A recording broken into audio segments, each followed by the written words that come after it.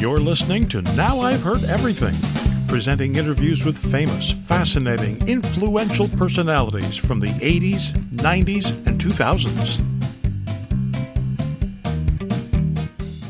My philosophy was not just black power. There was a all power to all the people philosophy, and I still exist and stand on the principles of being what I call a revolutionary humanist. Black Panther Party co-founder Bobby Seale. Today on Now I've Heard Everything, I'm Bill Thompson.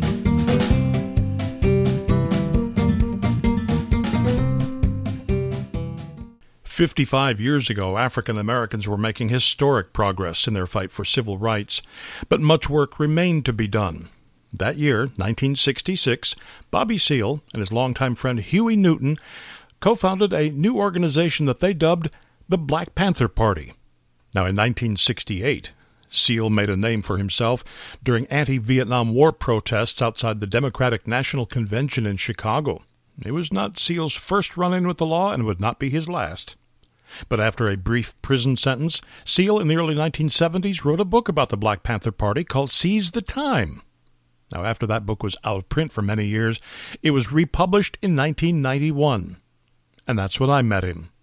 So here now from 1991, Bobby Seale. How does a book that's 20 years old, that was written in times very different from these today, hold up? How is it still timely today? Wow, maybe we can ask Spike Lee that. He wants to do a film on it. I've talked to Spike Lee in the last 2 or 3 months. He's very interested in doing a film on it. It holds up because of the profound, infamous notoriety of the Black Panther Party, of which I co-founded with Huey Newton, of which I was one of the most celebrated defendants in the Great Chicago 8 conspiracy trial, the 8th defendant of the Great Chicago 7 conspiracy trial. It holds up because of the posture that we took of Huey becoming a symbol of resistance to racism in all its facets and forms in America, because of the profound, broad, grassroots community organizing that went on, because of J. Edgar Hoover and others who did everything in the world they could to terrorize us and smash us, but yet we weathered what they put to us. And I think that the history is just the most recent contemporary 60s history is in itself, something that I find that in my 30 or 40 college lectures a year at colleges, students want to know how to get a hold of this book. I says, hey, I got to put this thing back in print for you guys. Do you find that a lot of people now that maybe hated the Black Panther Party 20 years ago, now that all the books that have come out about J. Edgar Hoover and his excesses, Nixon, his excesses,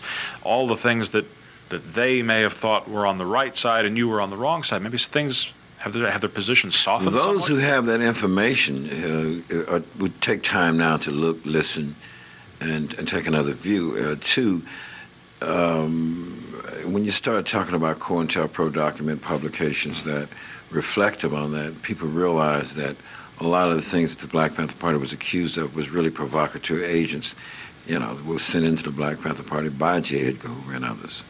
And so, true. Others, particularly when I lecture at colleges, there's numerous colleges I go to that some of the old professors or faculty are kind of skeptical. When I'm able to rap and have that face-to-face relationship and really rap and talk about what's in Seize the Time, what my life was about, when people find out I was a jazz drummer as a young man, when I found out that I was a stand-up comedian, when they found out that I worked on the Gemini Missile Project for 2.5 years, that I was a journeyman aircraft structural repairman for high-performance aircraft, when they found out I'm a down-home expert barbecue cook, and that I was raised by my mother, Sharon Sherlock, doing others as you would have them doing to you. My father, your right to be nice and the right to defend yourself if somebody bothers you or hurts you.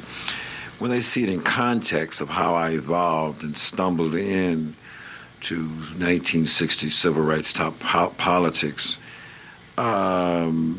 they begin to understand, and they says, wow, I didn't know that. When they see me recite the Declaration of Independence in the United States of America and or paraphrase it to any peoples, and understand that my philosophy was not just black power, that it was a all power to all the people philosophy, and that I still exist and stand on the principles of being what I call a revolutionary humanist. So when they realize that, then they get a chance to seize the time and context and see where I was coming from. Political trials, I won every political trial that was ever put against me. We had one of the best legal framework teams in the country. Even when some of them find out that the NAACP put up the money to do my appeal, of which I won against Judge Julius Hoffman in the conspiracy trial. I mean, when people find that out, and then we also work with SCLC for the Poor People's March. Dr. Reverend Abernathy had requested that we were not really outside of the system nor outside of the civil rights movement. We were, in fact, an integral part of it. It's just that we had received probably what we call a stereotyping via the politicians and some of the media, quoting the politicians and the police departments, quoting them in certain ways that, they didn't really understand what we did. I mean, free breakfast for children programs. I mean, at one point we were feeding 250,000 children across the country in 45 different chapters and branches that I had organized. Free breakfast every morning in the poor and low-income black communities and Hispanic communities, and in one community where we had young white kids. Some white lady thought that, these are only for the black guys. It's not for the white kids, too. It's all power to all the people. And that at another point, through our 45 chapters and branches with the preventative medical health care clinics, we instituted a sickle cell anemia testing program. And the Black Panther Party, in a 3-year period, we tested over 1.5 million black folks with sickle cell anemia, and we didn't have one iota of government funds. We did all of this through grassroots community organizing, face-to-face relationship with businessmen, doctors, other people who supported, some Hollywood supporters, black and white, etc. But, I don't remember reading any articles about that in the paper. Well, they were there here and there, but J. Edgar Hoover was not going to tell you that I was a fisherman and an expert barbecue cook. Well, has the passage of time changed your views on anything? Has softened your viewpoint on anything? I'm pretty steadfast in terms of what I really believe, other than what I was stereotyped to believe. You see, when I say power to the people, I truly mean that we need to creatively evolve a balance of power between the people and the political institutions. Some of our economic practice needs to be, in this country, needs to be more community control of economic frameworks, particularly on the grassroots level, that deal with retailing and producing services and goods. Not all of it, but some of it. Some of those profits could sustain and, get away from the need to deal with tax monies and sustain a whole lot of programs in the community. That's a form of power to the people. When I say that I think we need to dismantle apartheid and a people's revolution needs to go down, yes, that's in effect what's happened. It just may not have happened like exactly the way other revolutions happen. Yes. Some people assume that I was a state-controlled command economy socialist. I never was. I was a community-controlled economist.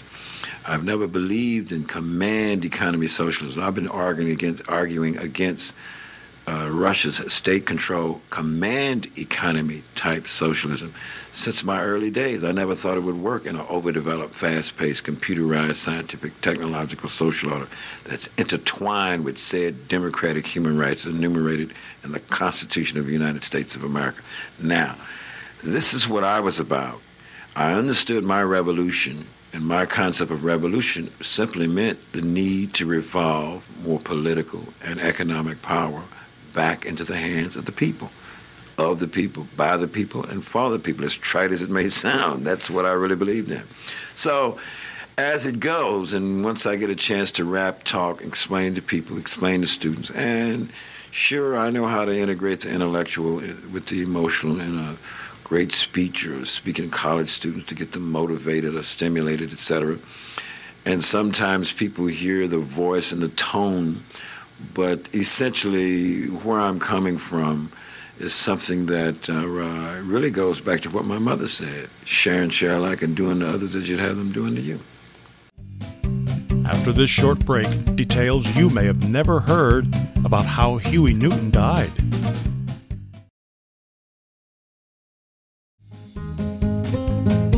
Now back to my 1991 interview with Bobby Seale. Why do you think that 20 years after your book was first published, there is still such a disparity between black America and white America? Why is the black unemployment rate so much higher? Why is the black homicide rate among young men so much higher? Why is it still so different? Actually, what's happened here is that racism has perpetuated itself. Really prior to the 60s, we were talking about overt racism. And then I guess in the latter part of the 70s and the early 80s, it got more covert in another indirect kind of sense, you know.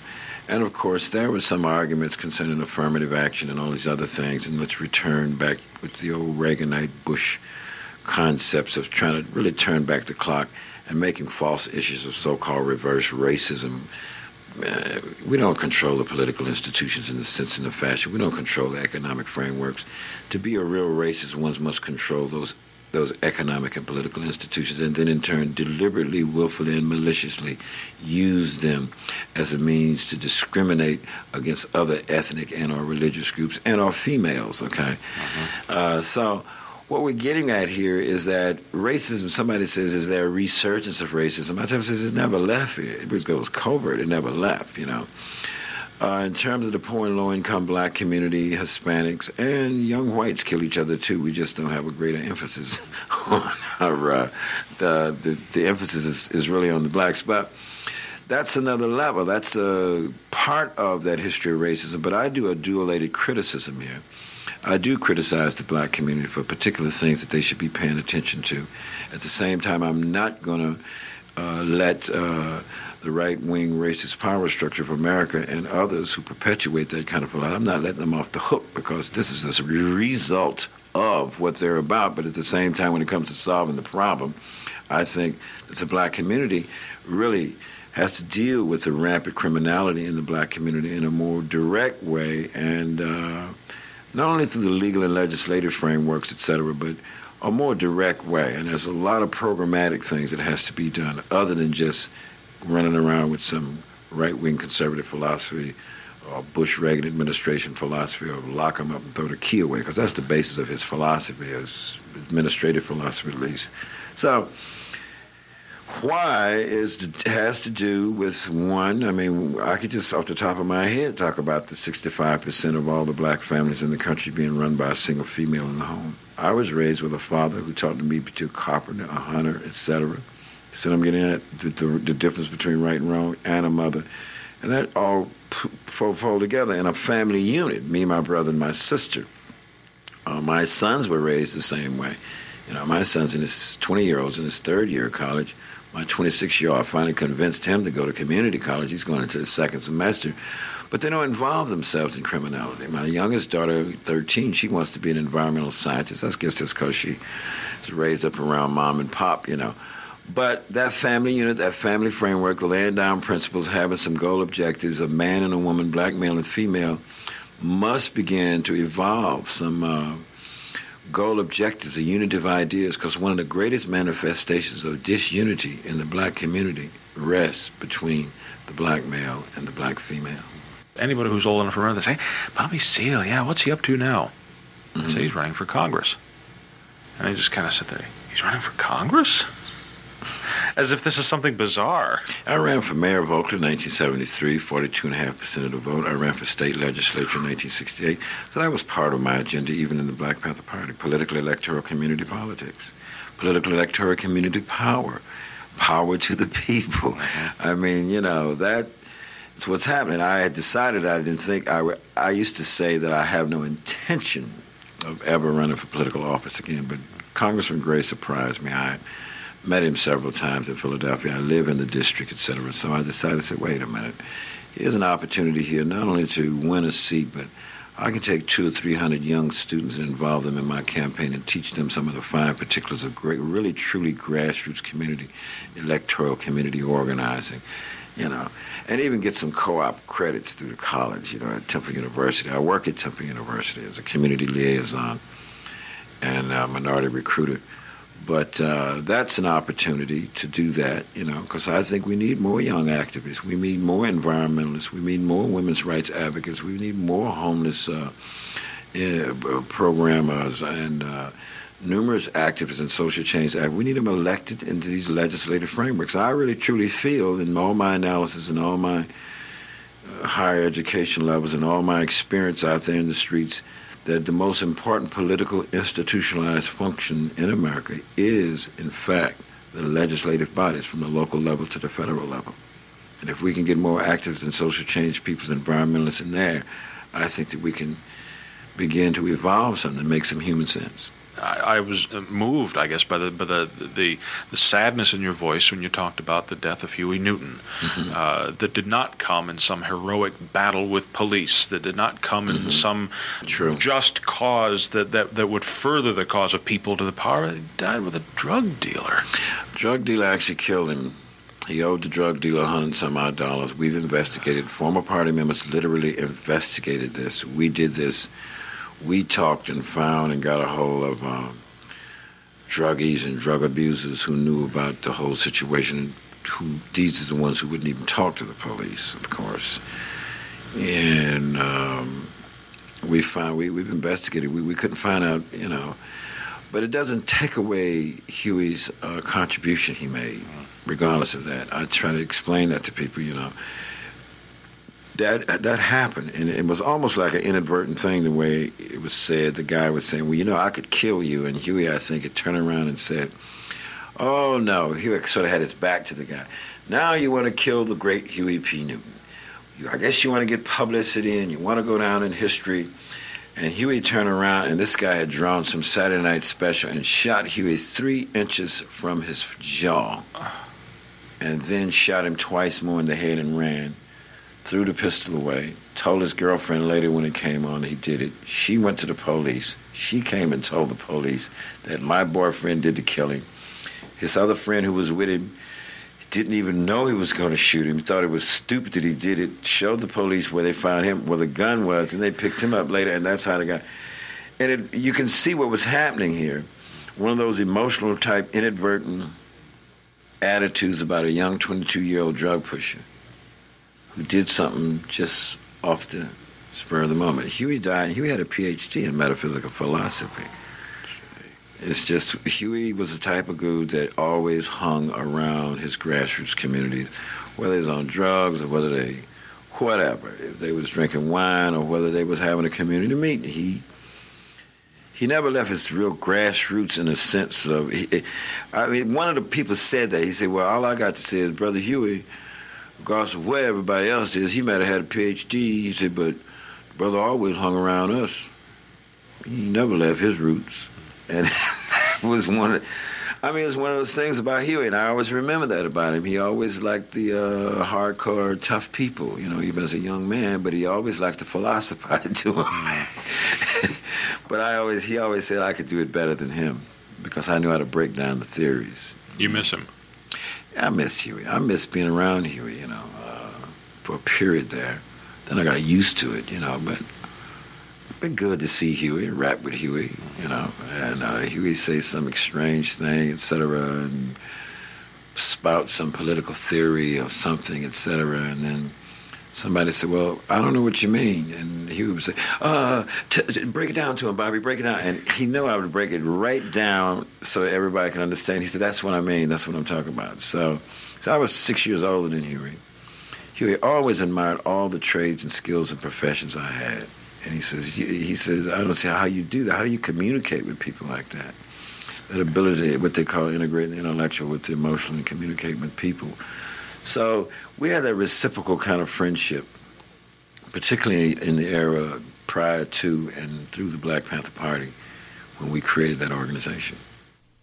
Bobby Seale is 84 now, and for the past few years he's been seeking to produce a screenplay based on his book, Seize the Time.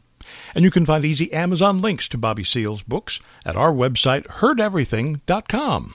And while you're on our website, check out my 1992 interview with Rosa Parks. He was very youthful, and I was surprised that such a young person was the pastor of that church in Montgomery. And he was quite friendly, and he was very eloquent. And my 1993 conversation with Carl T. Rowan. I had the last official appointment with President Kennedy before he went to Dallas.